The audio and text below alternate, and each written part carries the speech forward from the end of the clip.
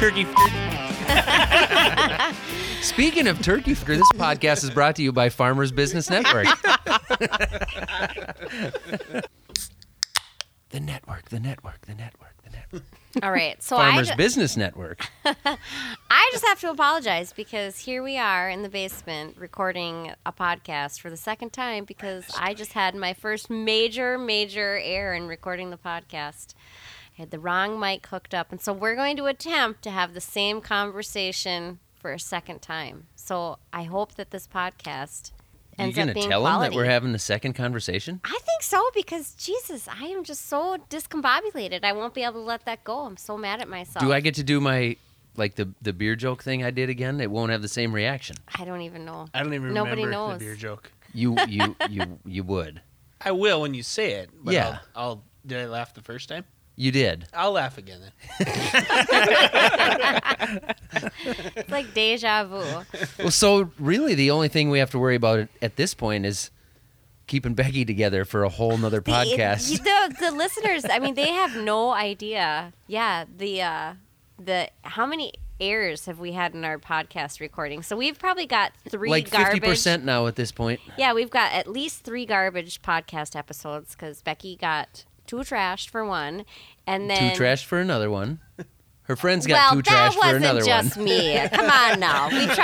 We tried to record a all-female Harvest Wives podcast edition, and it was the biggest fail ever. Well, partially because you guys did a hot dish build trade. What do you call that thing? You made hot freezer meal party. We there you made go. freezer meals. They did that first. So who knew that a bunch of women during harvest to start drinking 6 hours before they tried to film a podcast would go bad?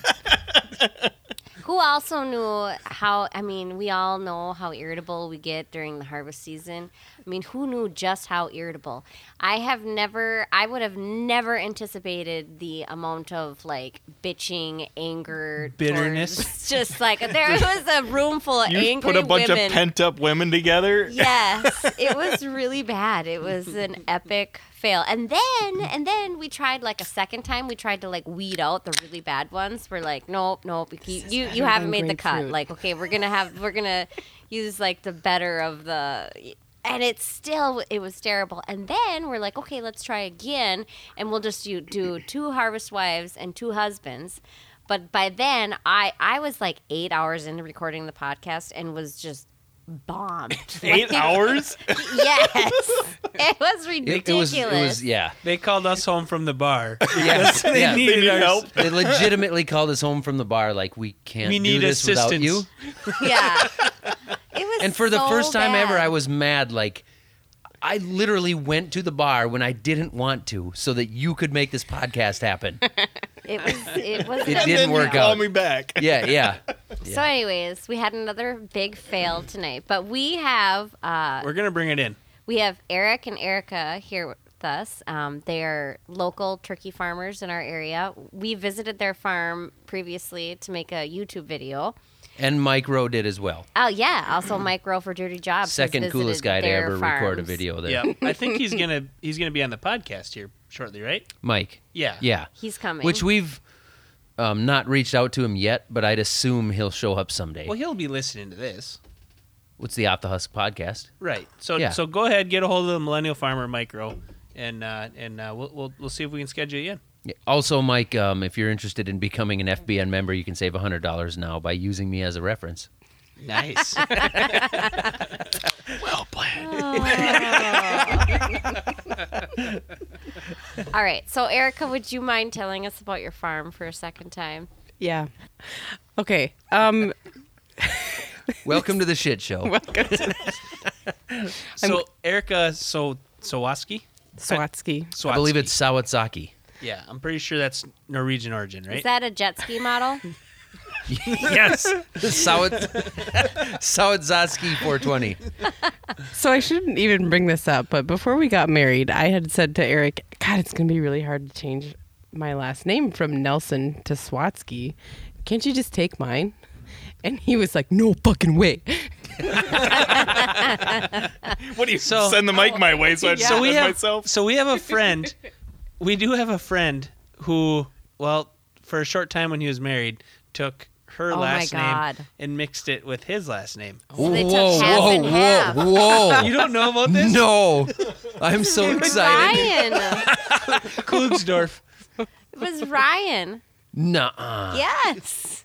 So anyways, Ryan Zucksdorf? we have to spell this out. He did that? He did. Klugsdorf. Because she. No. I'm so amped to hear more about this when the mics are He's off. gonna kill me. How did I not know This is this? the guy who's going to finish putting up our turkey barn. Yeah, he's the carpenter. Hey, good guy. Good guy. Manly man Okay, Ryan. I need to spell this out. How would we combine Nelson and Sawatsky? Yeah, you want to try it? All right. Well, Randy's trying to figure that out. Erica's going to tell us about her turkey farm. So Watson? S-O-W. I'm lost. He's lost. Can't spell anyway. So now we don't get the Sorry. effect of her spilling a beer right away. Oh. Ah, we missed that. You Yeah, wanna but just now dump you that? just told the whole podcast world that I dumped my You were the beer. first one to spill a beer on the Off the Husk podcast. But I see embarrassing. it was a pretty shitty beer, and you didn't want the second one. No. You want to just tip it over? I'm Getting so heartburn. sorry. I'm so sorry. The first one was really good. The second one is really giving me gut rot. I mean, the second half of the first one was really good. It's a grapefruit Well, it's- shandy. It'll do that. Yeah, like grapefruit. Who buys grapefruit shandies? Zach. Yeah, I People who didn't. wear socks to bed, Randy. Yeah, I didn't bring my own beer. So, yeah, I'm the sixth generation on our family farm, Oakdale Farm. The farm was started by my great grandfather. I'll share a story with you guys that I didn't share the first time. He immigrated here in 1848 from Norway and homesteaded actually in Wisconsin first. Fought in the Civil War and was honorably discharged. When he moved back to Wisconsin, that was when the Homestead Act was enacted, and so you could get free acreage. So that's why he decided to come to Minnesota, and where he homesteaded our farm. So in 1866 is when he homesteaded our farm. Could he not do that homesteading in Wisconsin?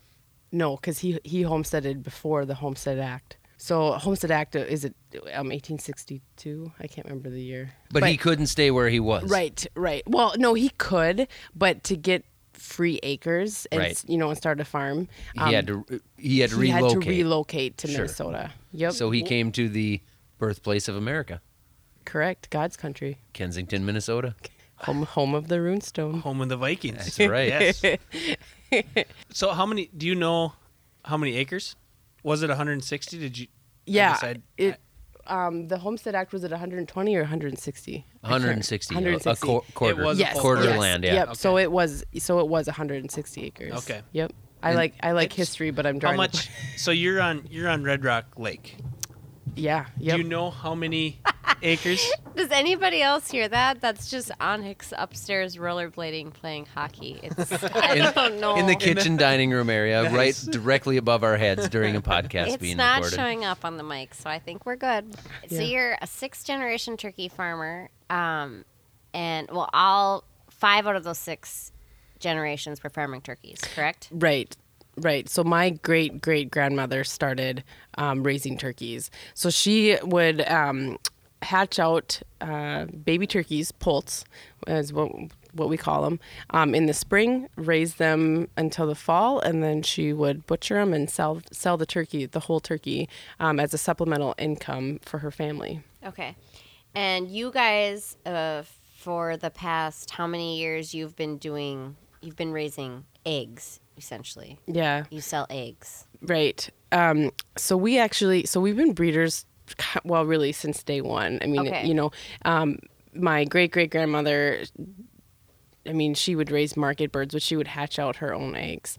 Her son, my great grandfather, and his wife really expanded the turkeys. And, back then, they had like milk cows and everything, but they would actually bring their turkeys to turkey shows around the state, and kind of like you do with cattle. You show off your genetics, so they did the same thing with the turkeys, showed off their genetics to sell their eggs. And so each generation has just kind of expanded. When my dad was growing up at that time until the 90s, we had market birds and breeders. So market birds meaning birds raised for meat, and then our breeders meaning hens that lay eggs that we sell those eggs. So up until the 90s, I mean, we really had both. The 90s, then we specialized in the breeders. A lot of that is for biosecurity reasons and just to be more efficient on the farm. By having breeders, we had them year-round instead of just throughout the winter time. Breeders, your eggs, they're taking your eggs and they're hatching them for more birds. Yeah, so you're not hatching the eggs. Right. So the process on our farm is we get our baby turkeys, our poults, when they're a day old, raise them until they're old enough to lay eggs, which is 30 weeks. So they'll start laying eggs at 30 weeks. And then their lay cycle is about 28 weeks long. So from the time that they come to our farm at 1 day old until they leave our farm and go to market, that's about 1.5 years time frame. So we are picking eggs all day long, every single day for about 10 hours straight. So it's very labor intensive. All of our hens need to be artificially inseminated once a week to keep that fertility, high up so that those eggs are fertile. So those eggs we sell to a hatchery. So there's a truck that comes from the hatchery twice a week to our farm. They pick our eggs, bring them back to the hatchery. So do you have to keep them refrigerated then for those days?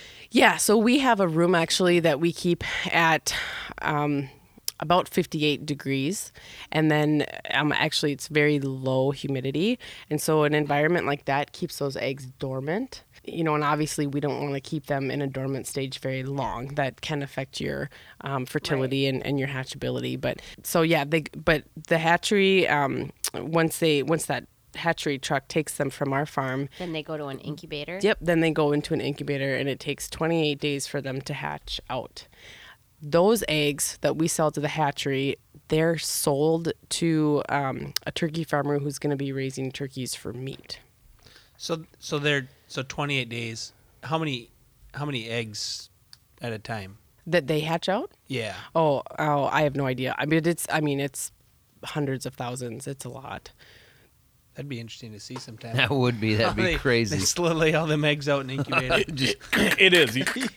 It's a warehouse. I mean, that's what it looks like. It's a warehouse type incubator because of hundreds of thousands of birds. Because you said when you get the day olds, how many do you get at a time? We get about 9,500 at one time. 9,500 one-day old eggs. So Right. all 9,500 of those eggs were hatched in 1 day, loaded up, packaged. However you package it. How do you package an egg? How do you They package a just one-day Oh, old? one day No, old it's chicken? a chick just sitting in a so little how do you container. package that they a sell. little? It's not a chick, it's a poult. How do you package a poult? In a box. What Each one gets differentiates its own a poult wrapping. from a chick? Well, chick is a swear word on a turkey farm. Oh, really? Really? Or chicken, yeah. According to my grandma. Oh, because a chick is a chicken. Yeah. And a So you call poult is a baby turkey. I'd have just called it a turk. Wow. I would have said Turk too. I'm the dairy guy on the farm. I would have said Turk a long time ago. Okay, so So she can't tell us how to pick up chicks. no. Oh, Only poults. man. Fail, sorry. So how do you? So how do I you prefer to pick 'em up package with my legs. 9,100 poults? Yeah, so they come in a box actually of 80. So there's 80 to a box, but that box has 4 little sections. And so they're packed together pretty tight, but as a day old poult, they need to be kept warm so that the trucks are heated, but to have them packed like that, that keeps have So you if ever- they're chickens, do you call them hot chicks? I couldn't sit on that. Have you ever seen the hatchery and like them packaging up? I mean, is it factory style? Is it like robots like throwing 80 chicks in a box and sending it They out? use pitchforks. Yeah. Can you edit that out? Yeah, so we both have toured the hatchery, and they use what? Oh gosh, they do use equipment actually from a company in Wilmer that is, that's what they do. They specialize in making equipment for for poults. And so those poults, when they're hatched, and they're dried, they do get vaccinated before they come to our farm. So they get sexed, it's called, and that's done by people. So, the hens get separated from the toms. That's done by people? By people. They pick up each and every poult? They do, yep. And they Holy separate cow. out the hens from the toms, yep. That's a insane. big day for that guy. Yeah, could you imagine all day, 8 hours a day, just flipping one over, flipping one over, flipping one over? I would be the guy that would just chuckle and throw a bunch of toms in there, like, haha. Like they're gonna figure that out one day. It's lunchtime. Yeah, exactly. Yeah. And you were saying before, you do get a few toms mixed in. We do, yeah. In a flock of 9,500, I mean, it varies, but like the last, I think 2 flocks, we've got like 75 toms in one flock and then like 90 in another. From a lazy sexer. From a lazy sexer. Them You'll son have of a those. bitches. It happens. So, But your farm now is going through. You guys are transitioning. What you're switching from doing the whole egg business to going to meat, right? right. So we're actually going through a generational and operational I know I had it written down this time. I was ready. You were ready. Yeah, so we are, and there's a lot of different reasons for that. But one of the things that we've experienced, as all of agriculture has, is really it's hard to find labor, on a farm. And so like I've talked about, we're picking eggs all day long, every day, Monday through Sunday, for about 10 hours straight. And so we need labor to help pick those eggs. We need a crew to help artificially inseminate those hens. And it's hard to find local help to do What does these. that job pay? $25 an hour. $25 an hour. Yeah. To Okay. pick eggs? All right. Or to No, inseminate? to inseminate. We're gonna go way hotter than we did when we first recorded this. So That's because you turned the fireplace back on. okay. Zach's So got his Crocs off. Yeah, it's so warm in here. My so Crocs you're are off. having problems finding workers currently, or have been, and I am presuming that has a lot to do with immigration lockdown that we're on. We're not accepting as many immigrants as we have before. It's harder for people to come. Is that affecting? Does that have a lot to do with why you can't find employees right now? Right. So we, right now at least, are really struggling to find anybody local at all. Anybody within an hour's drive. So For $25 for an hour. $25 an hour, Well- 3 days a week. Part of that, yeah, so it's part-time, the inseminating part of it. Right. Part-time. And so when I was 18, I actually helped do that one winter. And And did you wake up on your own no, for that job? never. So we started at 4:00 in the morning. You were Yeah. in the barn at 4:00 in the morning. Yeah. So yes, Corey every single day drove by my apartment, and my pickup wasn't running yet because it's winter. It's cold out, You Yeah. gotta start it before you leave. You didn't have auto start when you were 18 years old? No, the GMC Sonoma did not have Did auto not. start. Well, So that's what Corey- Corey was for. Corey'd have to come up, wake me every morning, and then he would go, and then I'd come tailing in later at 3:30, whatever it was. But yeah, and then it wasn't. I mean, we were out of there before noon every day, I think, if I remember right. But Did you but go it home was- and take a nap then? Or did you just what did you do? No, I went to take a nap. I've never been really a napper. I can't No. either. So then I just stay up till midnight, 1:00 the next night, and then Corey's waking me at 3:30 again. And you'd be mad the just entire their time that rotation you're goes around. sleepy. But it was tough work. It was every single bird. How many birds are in a barn? About 4,000. So 4,000. So you would do a barn a day, right? I think that's how we did it. Half a barn. Did we do a half a barn? Okay. But either way, so it's 2,000 birds. So somebody would chase Individually inseminating each bird. So each bird you I like how I made this you hand heard 'em signal. but you Is heard that them. how you hope everybody inseminate does. a bird? This is how you inseminate a bird. But you sort them out. You bring them to the chute. They go up the chute. One guy grabs the bird. You grab it by the leg and the wing. The bird beats the hell out of you, slaps you in the face, Yep. and then you Good morning. You put it in the chair, so its legs. The chair is like Sounds just like my last pap smear. yeah. So their legs go in this chair. The bird hangs upside down. Were you hanging upside down? I've never been in front of those. That takes a special pap smear swing. And then another guy inseminates every single bird. God, you make this sound terrible. Well, It was. okay, I mean, it's a lot I'm the of new work. guy in the farm. It's the best way I've had it described when I tried it. It's like kicks. If When you're I doing the tried inseminating, if you're, I tried. I wasn't successful. It's like sitting on a bike and trying to kickstart that bike with each bird because you got to pressurize that bird to get her to open her reproductive tract. So try kickstarting 2,000 dirt bikes in 8 hours. Yeah. And then do it the Meanwhile- next day. Pressurize the bird? Yeah. Wow. Sounds a little bit creepy. There's a technique there. There's technique to everything. I have so many things I want to say, but we'll just go on with the conversation. Meanwhile, at that time you had toms down, and then there's somebody down there milking the toms, collecting the semen, sending that up to the hens where they're inseminating. Right. And these birds you mentioned before are 65-pound birds. Yep. Do you imagine a 65-pound turkey?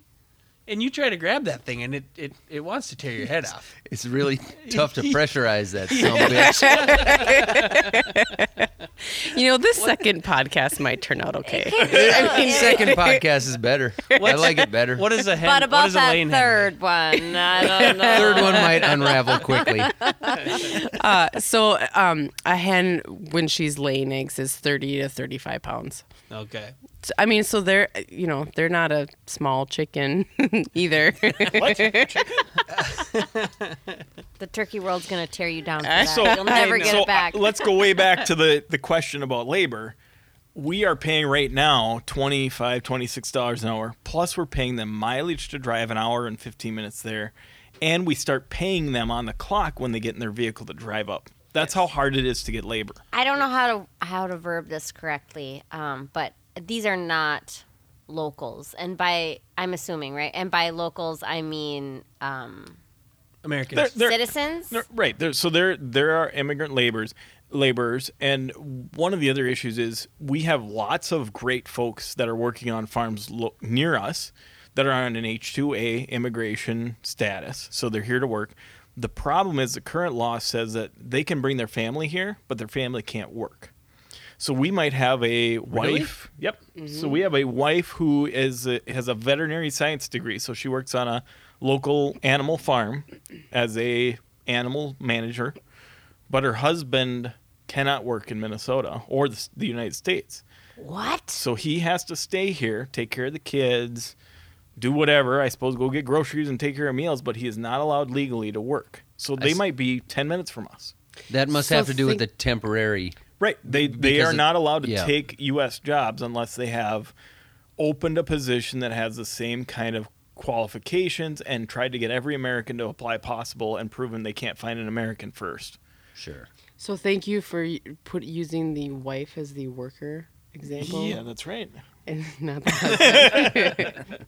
It's because you're close enough for swinging distance. So Donald Trump has had a big say in immigration and how this is all going down and his opinions, and a lot of the Republican Party is in support of that, but a lot of the Republican Party is also very supportive of their farmers.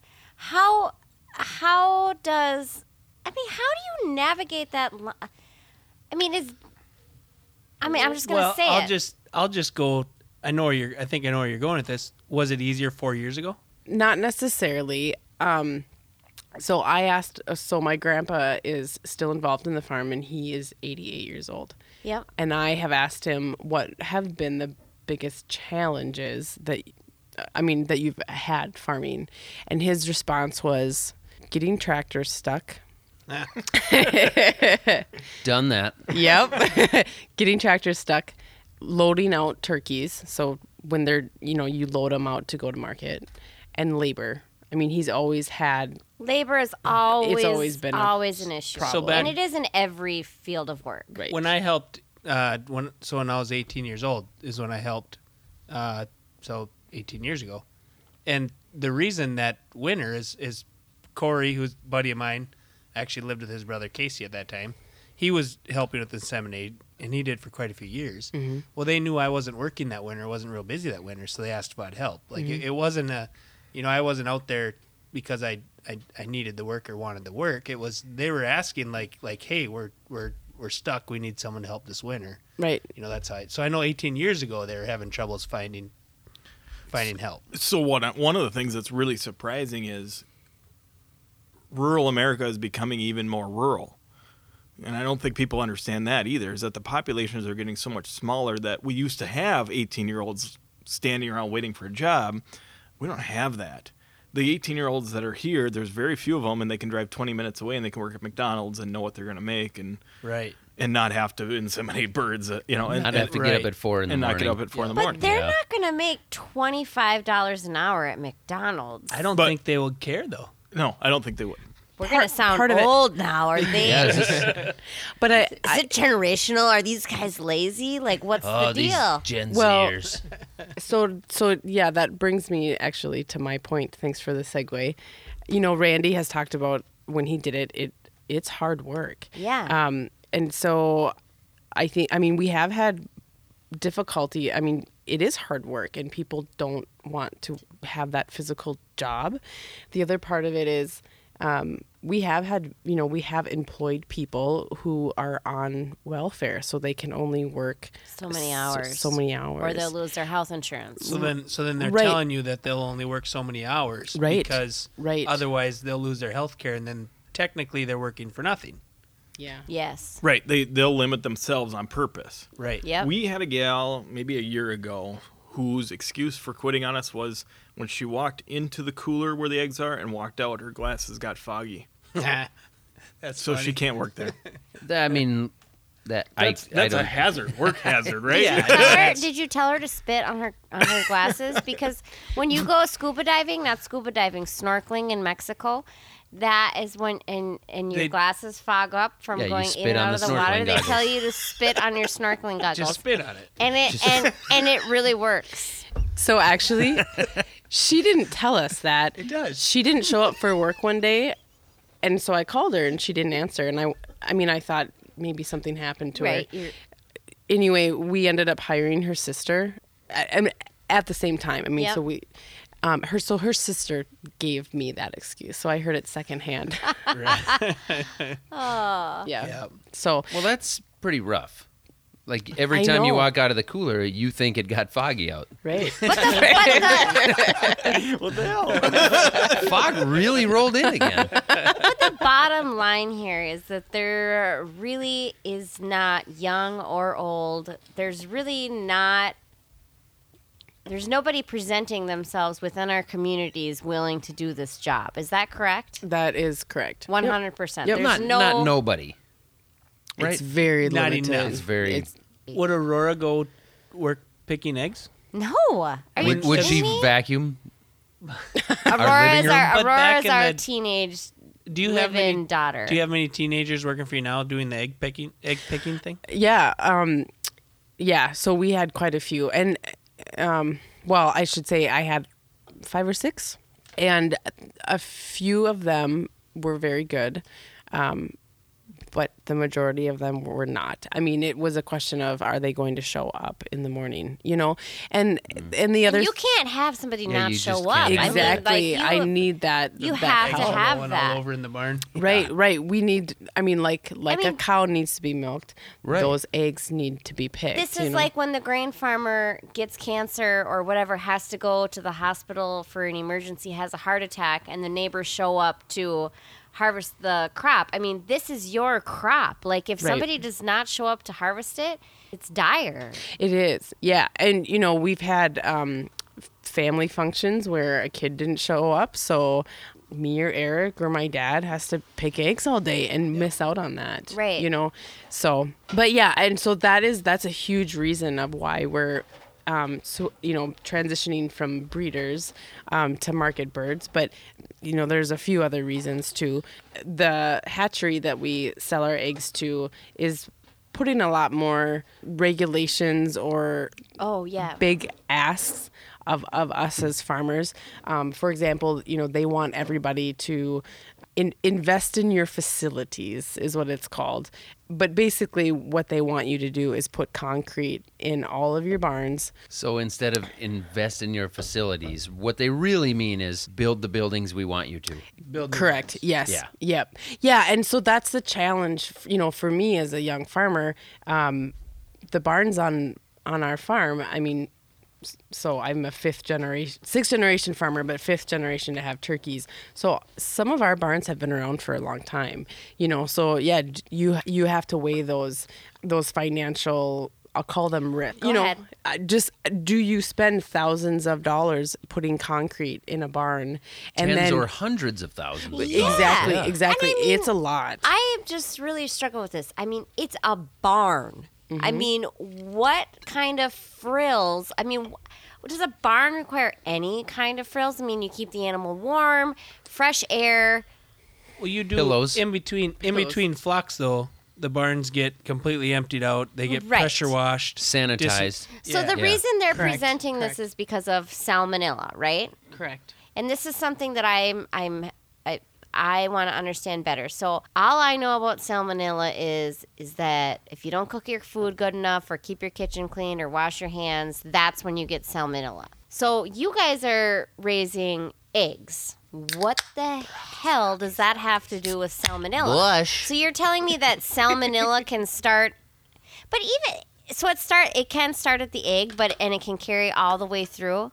Right. Yeah. So that's the issue is that they're trying to stop it. But- if it's there, can we stop it at a breeder farm? But either way, even if it's there, if I still cook my bird correctly, you cannot get salmonella, correct? Well, that's the issue is that let's take all of the pressure off the consumer and put it all on small farms. The entire food safety network now needs to be pressurized on small turkey because farms. people aren't cooking their birds correctly. Probably. That the ones that are getting sick, it's either cross contamination or not cooking it So properly. we need to bring back home that. or not washing There you go. utensils properly, or washing hands. Right. So do you so a flock leaves, you sanitize the barn. Do you test for anything?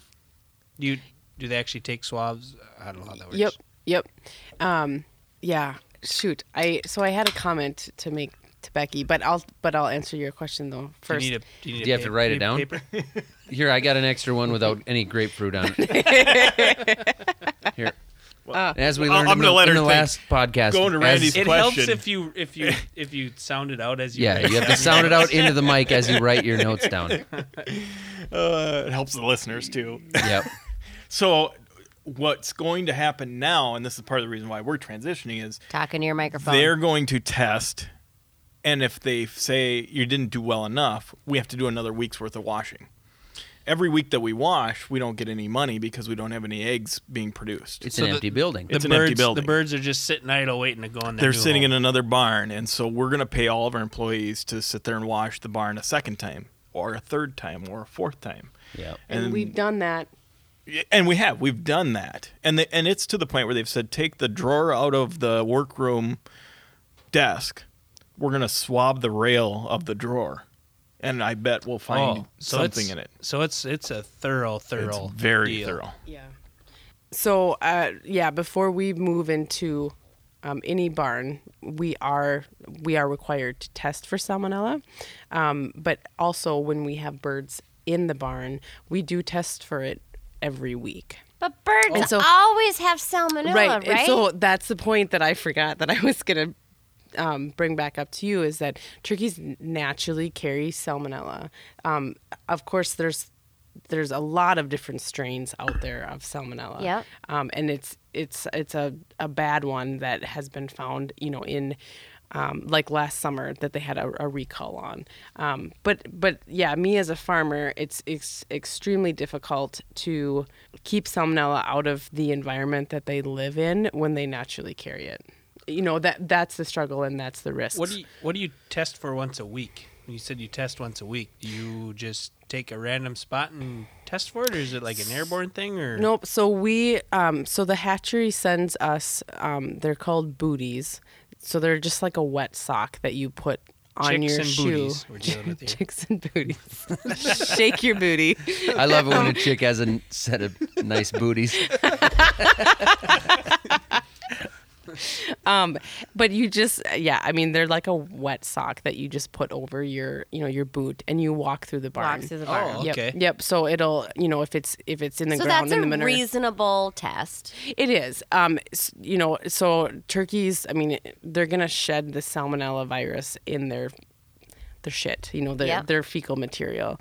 And so you're, The poo. the poo. You jumped from shit So that's to fecal when material. Clean it up afterwards. Yeah, that So was good. salmonella We gotta is make sure we always beat there. fecal. That does show up on every single test, correct or no? Not necessarily. Really? It's from our experience, I guess, what we have seen, and maybe a scientist would say differently, but from what we've seen is when your birds are stressed, after they're stressed, that's when you see like an increase in that salmonella population.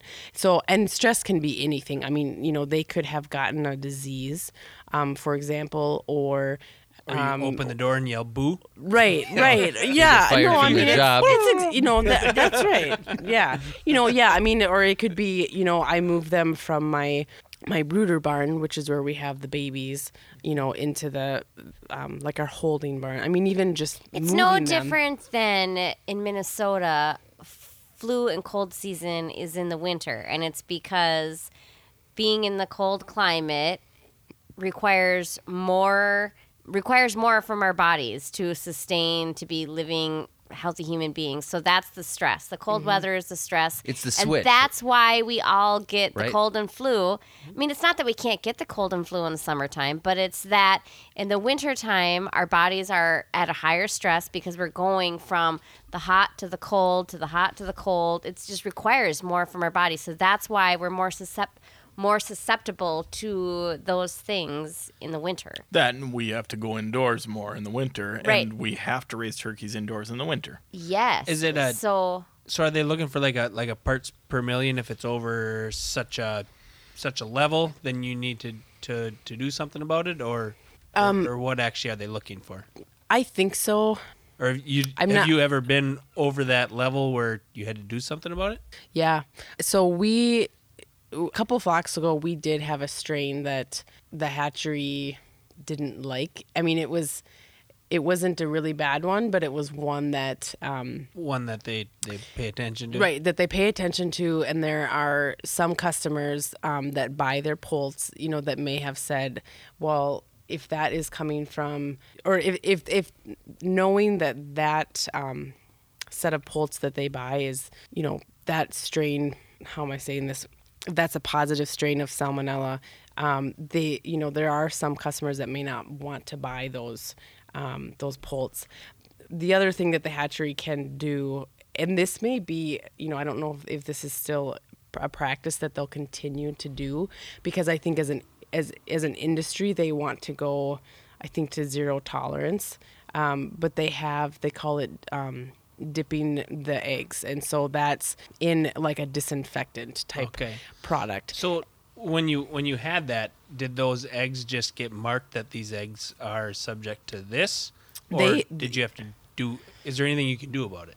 So for us on the farm side, there's not. I mean, once they find salmonella in your barn, I mean your farm is marked, salmonella positive, and so those any of the eggs. And you probably get paid. Do you get paid less on the eggs then?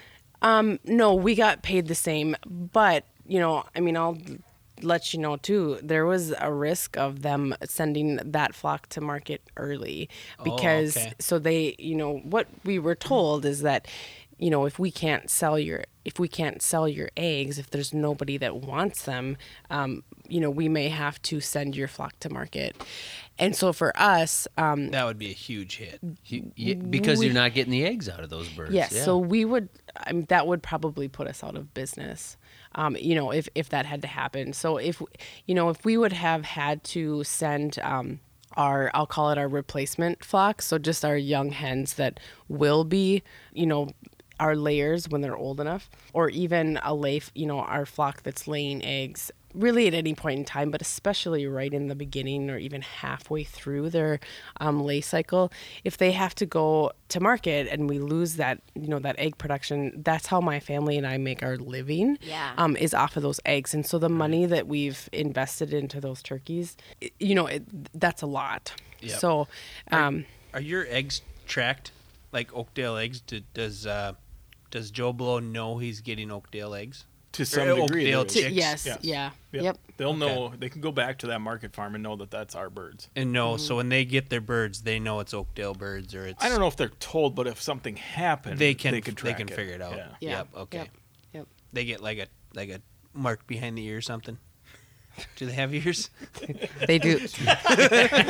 The eggs have ears. Yeah. Well, when they become a Do turkeys have ears? They do have ears, but they're like holes on the side of their heads. So like for us, like I can physically see your ear because it's like an appendage on the side of your head. It's not like that for a turkey. It's just Okay. a hole. It's just so a hole. on Do- a side. When you hold on, when you pressurize the birds, do the ears close up? No, but you know what? I imagine that's the sound a pressurized turkey makes. yes. Thunk. When they're full. So, Pressurized. so Ask this Corey. He knows a lot about this. Corey from Dirty Jobs? Yes. Okay. Yeah, so if you watch the Dirty Jobs video on our farm, you will see my dad demonstrating how to burp a tom, Wow. which has no, there's was a no while- reason. So that in the Dirty Jobs that you still had toms on the farm. Mm-hmm. We did, yeah. I don't. That's been a long time ago. Yeah. Quite a while ago. I think it has been 12 years now. 12. Yeah. I think it's been 12. Yeah, Since our buddy Mike came out. since our buddy Mike came out. Yep. When he comes onto this podcast, should we invite you guys over to Yes, please. hang out with, Yes. with Yes, Mike? please. How old were you? Were you at the farm when Mike came? Yeah, I was 22.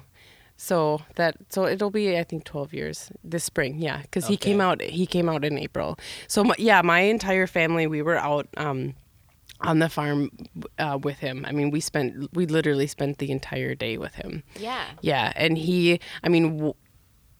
he's not fake at all. I mean, what you see on TV is what you get. Yep. My family, we always tell the story when we tell people about our experience.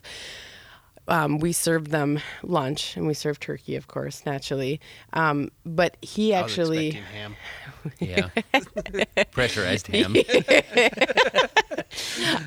but he actually served his crew lunch before he sat down and ate his own. I mean, that's just how kind of humble. and- Classic Mike. Yes. That's just so Mike. Every time you've seen him. Yeah. So Mike's got to be an FBN member, right? definitely. I didn't see him in Omaha last week at Farmer to Farmer, but he probably saved thousands on his chemical order. Yeah, I'm sure he did. Yes. So I've also heard that turkeys, if it rains, Oh God. is this true? Have you heard this? Oh yeah, who hasn't heard yeah. this? So If it rains, they Here- get wet. Here, so if it rains, is that they true? get- Do they actually get wet? they get hit on the head, they look up, it drops in their mouth, and they drown. Is this a true thing? No.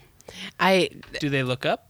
They might look up, but so if they're outside and it's gonna rain, most likely they're gonna huddle together and actually suffocate each other because they'll crowd together. So and pack, the get statement of packed if so they're tight. outside and it rains, they will die is true. Just not that they will drown. Not that they'll drown by swallowing rain. Yeah. So my dad has a story, and when I knew you guys were coming on, I should have asked him about this again.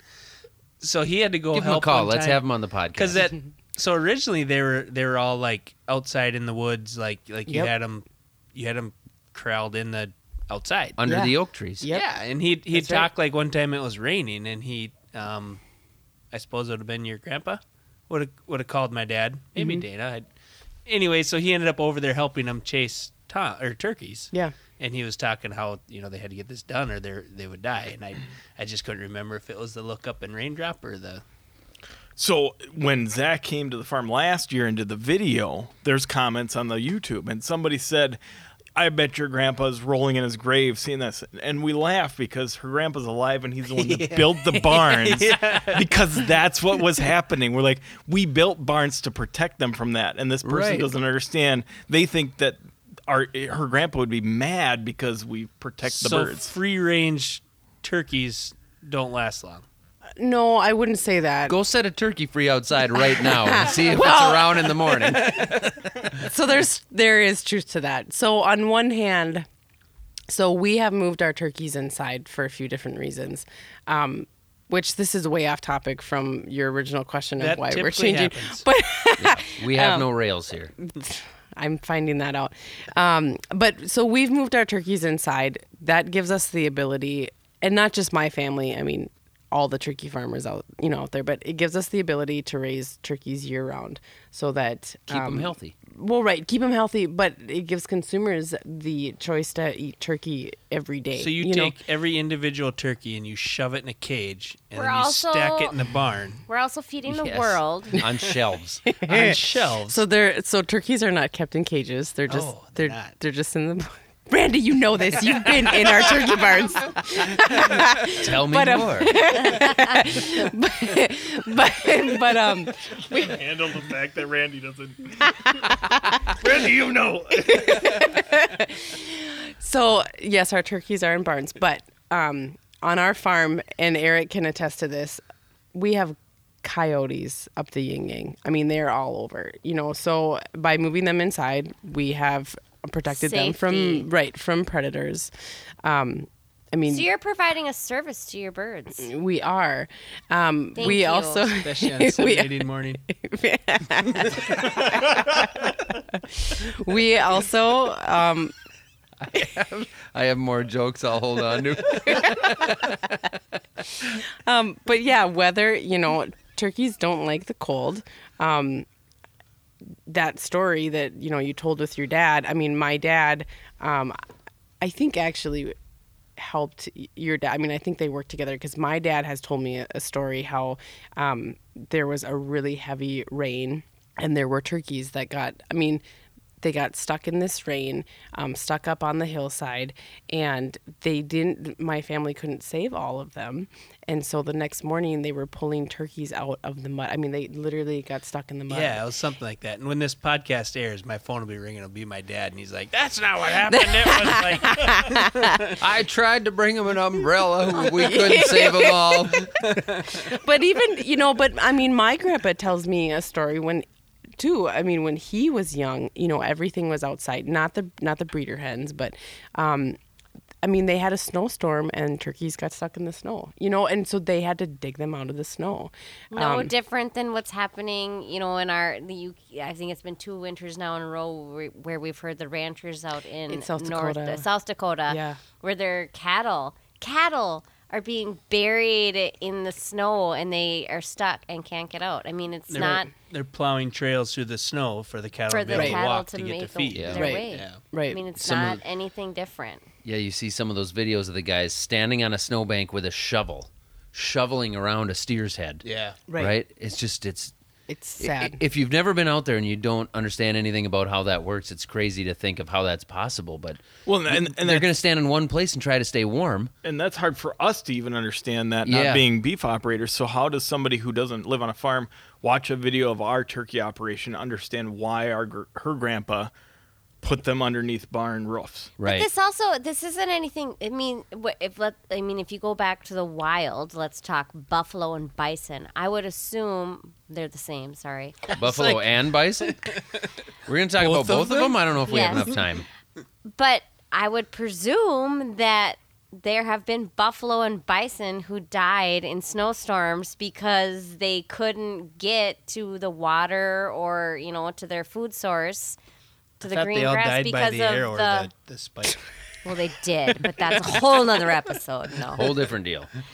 I mean, it's not anything new, and it just brings it back to the internet and the But with- awareness that we all are provided, the luxury of life that we have with the internet, and But with climate change, we have such worse storms now. That's where. Randy, we're not touching it. I wonder what not- hole we're we not were going starting to tonight. dig. I think we'll just jump back to the fact that all buffalo and Becky- bison should have the internet. Yeah. And Becky is 4 beers in, so we cannot go political or things will go Yeah, let's sour. keep it very off the quickly. 4-beer Becky rails. Okay. Okay. So I can touch on, another reason too why we're changing to meat birds. Yes. Oh, wait. Nah, not interested. We need Sorry. to get back to that. Yes. Well, Yes. you touched on a little bit. Like you said, if the salmonella test in your barn turns up bad, they'll just send the birds to market now, and you're out all of that overhead. Right. All right. So your farmer's transitioning. Yes. And And hold on, it's Operational. also an operational change. Thank you, Zach. I had to look it up on my notes, and I already had that one crossed off because I thought we'd talked about it already. So I'm We sure did it in the first podcast. no, but I'm double crossing. See, the second podcast ones get the swirly cross instead of the straight line. So if there's a third one, Erica, take I the need wheel. new notes. Zach, shut it. Hand it, Zach. Got it. So- Nelsky. I like it. You Well found it. played. Well played. I've been working That's on it. that this whole time. That, It's right I there. saw you writing something. I'm like, wow, Randy's taking a note.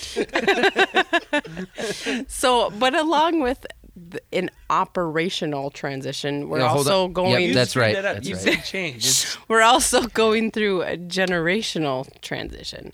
So when I came onto the farm 3 years ago, my grandfather, my dad, and my uncle were all farming together. My grandpa is now 88, so he has significantly slowed down, and so that allowed me to really step in, and farm. Now, my dad is 64, my uncle is like 51 or 52, and so they're not old by any means, but getting older and want to slow down. To have a turkey breeder farm, it took 3 grown men to run that farm before, so I can't do that, on my own. And so with that being said, my dad wants to slow down eventually, and my uncle, he is transitioning out. Randy, you had talked about like inseminating, and those toms weigh 65 pounds. 3:30, 3 days a week. Paul's Right. there. Right. And then he's there the rest of the day. Right. Every other day. Right. And so he's gotten burnt out of turkeys. His body has taken actually a really hard beating. And so for that reason, he's transitioning out, and that just leaves me. So you're presented, when you're talking about farm transitions, and we've touched on this on other podcasts about how all farms are really different and how it all works. Right now, to me, I am seeing that you're presented with a real opportunity because you're going from your farm financially supporting 4 families, essentially, down to maybe just yours. However, the hurdle that you're going to face as far as employment and the employees that you're going to have to employ, because you don't have those counterparts, for say, you don't have those 3 other individuals who are invested as you, and now you're going to have to make up for them with employees, which, let's just face it, they're not going to be as dedicated as your father and your uncle. Can I? I'm going to let Erica answer that question. The It other wasn't a thing question, it is, was just yeah. So the other piece is we have to make sure that the generations before us get what they deserve out of the farm too. Mm-hmm. That's a huge part of farm transition. Tuck in your mic, Eric. Sorry, I got to get closer here. So the issue is we need to make sure that Erica's grandfather, dad, and uncle get what they deserve out of the ownership of the farm. They've put their life into it. They have. Yep. And there is no reason to believe that we should just get a farm. And I don't think that people understand that are outside of the world of farming, that nobody gets a farm. You have to earn it. You have to buy into it in some way, shape, or form. So that's a big Zach transition got the farm. first. Erica, you mean Yeah. that you just It's didn't all have a free. silver spoon lifestyle? And that's I don't believe it. Everything the light touches is yours. Yeah. Isn't that how it goes? No. Oh, But the other thing that we want to make sure of is, so I'm the 6th generation on this farm, and right from the start, I mean, I had always said I'm not going to be the generation that fails. and ends this farm. yeah, no pressure. No pressure at all. Yeah, Right. I sleep Just a really dude- well at night. Dude bringing his family over from Norway and several generations Right. later. Yeah. Right, and so, Well, I don't know but about that Norway. Sawaski? Yeah, Didn't she? You said Norway. Yes, She came from That's Norway her, to Wisconsin. That's her. Yep. She's Sure. a Yeah. female. This is. She is So a we're female. gonna leave it up to our baby Emma to fail, right? no, but but that's the other thing. So I mean, I don't want the farm to fail on my hands, but I also want the opportunity to pass it down to our children. For sure. Yeah. Yeah. And so I mean, for us, we have to be thinking of taking care of the past farmers, taking care of us as the current operators, and the future operators. Okay. As we're approaching the end here of the podcast, this is the one highlight of the last recording session that I epically lost that I thought was just like the epiphany for myself. Corporate farming versus family farming. What is the difference? So you guys are transitioning to, you're still a family farm, but did we touch on who's going to, it's so hard for me to keep straight. So who is going to own the birds at your farm?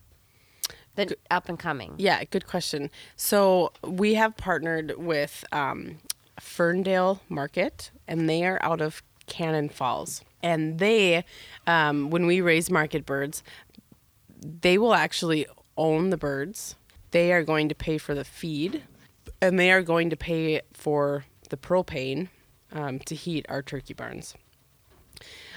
For us, we own the farm, we own the barns, we'll provide the labor, we have the knowledge, we have the experience.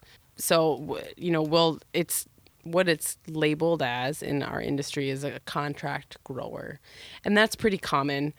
For us, that's eliminated a lot of the risk, which we had a lot of as breeders. So raising market birds, we've eliminated that risk.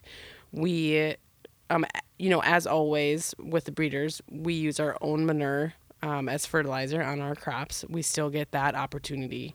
A lot of farmers in the industry, they will become a contract grower or start that opportunity. A lot of times, a kid will come back to the farm, but to support that full-time position, they need to add something. So they'll become a contract grower for example, Genio. And then that farm can utilize that manure as fertilizer. Right. So you get paid like per pound? Per pound basis. Like yep. so many pounds come in, so many pounds leave, you get paid so much per pound? Yep. So what we send to market, we get paid per pound. Okay. Yep. So the better you treat the animal, the better you do raising them, Correct. ultimately the more you get paid. The Yep. corporate farm isn't necessarily eliminating the family farmers. It's providing them.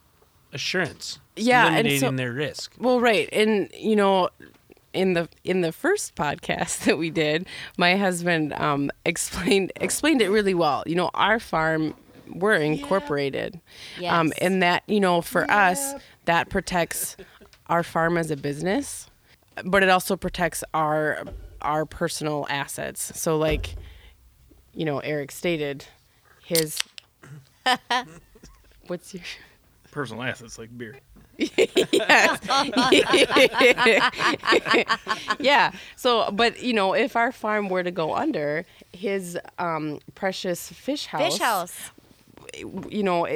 that's ours. That's not the farm's because we've incorporated. That's my precious. Right. So farms incorporate to They grow up so fast, protect- don't they? Those fish houses. Yeah, they start cute Yes. and small, and But then they so grow. I just, when the big picture for me is that when you're talking about misinformation, yeah, between the consumer and farmers, is that out in California, I think there's a lot of people who think that that their animals are being raised by these big evil conglomerate people that Conglomerate. that don't care about their animals, and it's really not the case. At least in this, and I don't know. I kind of just want to say that that's not the case. There you go. Can I interrupt this heart to heart for my best impression of Jim? Jim mixed with Jim mixed with Miles, You Betcha, Bush Light Guy. Yes. Holy buckets, that's cold. That was just as good the second time. It really was. But I think that this is something that I was having a hard time before this podcast having an understanding and how to explain, and I feel like I've really gotten a good grasp on it, is that there are big corporations within farming. And I want to get a better understanding in the dairy field, and because I think it might be a little different than as far as pigs and chickens and birds go, but the corporations they're not eliminating, and maybe not in all cases, I could be presumptuous, but they're not necessarily eliminating the small-time farmers because they're assisting almost is kind of the way in the very as competitive as farming has gotten, they're helping the small-time family farmers stay current. I'd say they're protecting them. Yeah, they're taking risk away. Yeah, it's spreading the liability out versus just one family having to bear all the burden. Why should every other industry become so horizontally... Back into the mic, Eric. I'm always so bad at the mic. So horizontally integrated that you get to be really good at one thing. You know, you get to be really good at plumbing or electrical or whatever.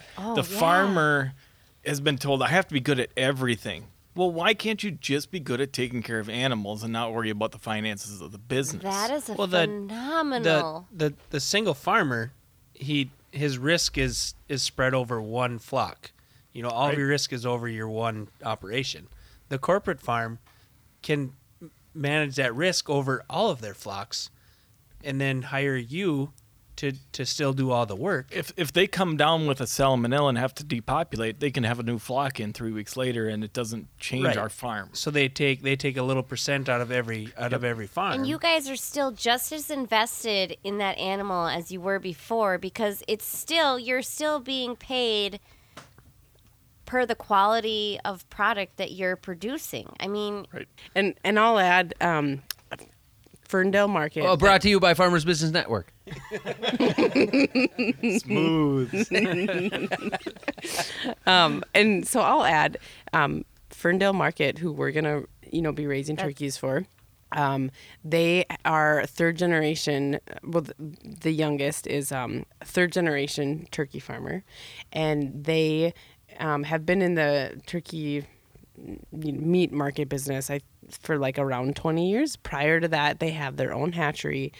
They were breeders like us, and so they have been through this transition of what we're going through. But as a family and as a business, they're just as invested as we are. Right. You know, I mean, they are a family. Is their competitor for, say, Jennie-O? I mean, that would be their... I don't know if you want to call it a competitor. They're probably selling to Jennie-O. So no, their market is actually like folks in the Twin Cities that are looking for a niche market because they raise theirs on range still. On their home farm. On their home farm. Some of their birds are still on range, and then they also expand to keep their business operating. They knew they had to get bigger than just the small range birds. So because when it rained, they lost half their flock. Because they looked up. Lightning moment here. This is where Greg Sabalik, he mentioned about how there's a place for everyone. This is the dairy farmer we had on a few episodes ago. A couple podcasts back. And so, what's this farm's name? Ferndale. Ferndale, they have found their niche. Yes. They have a niche, and... How niche is that? We're going to wrap things up. However... Wait, I have a Paul story. Oh, and I have a lightning round. There's so much that we haven't talked about. Okay, wait, just wait. No, we're going to wrap things up. However, we're going to roll all of this into our next podcast episode. And that one's also going to be brought to you by FBN. Yes. Yes.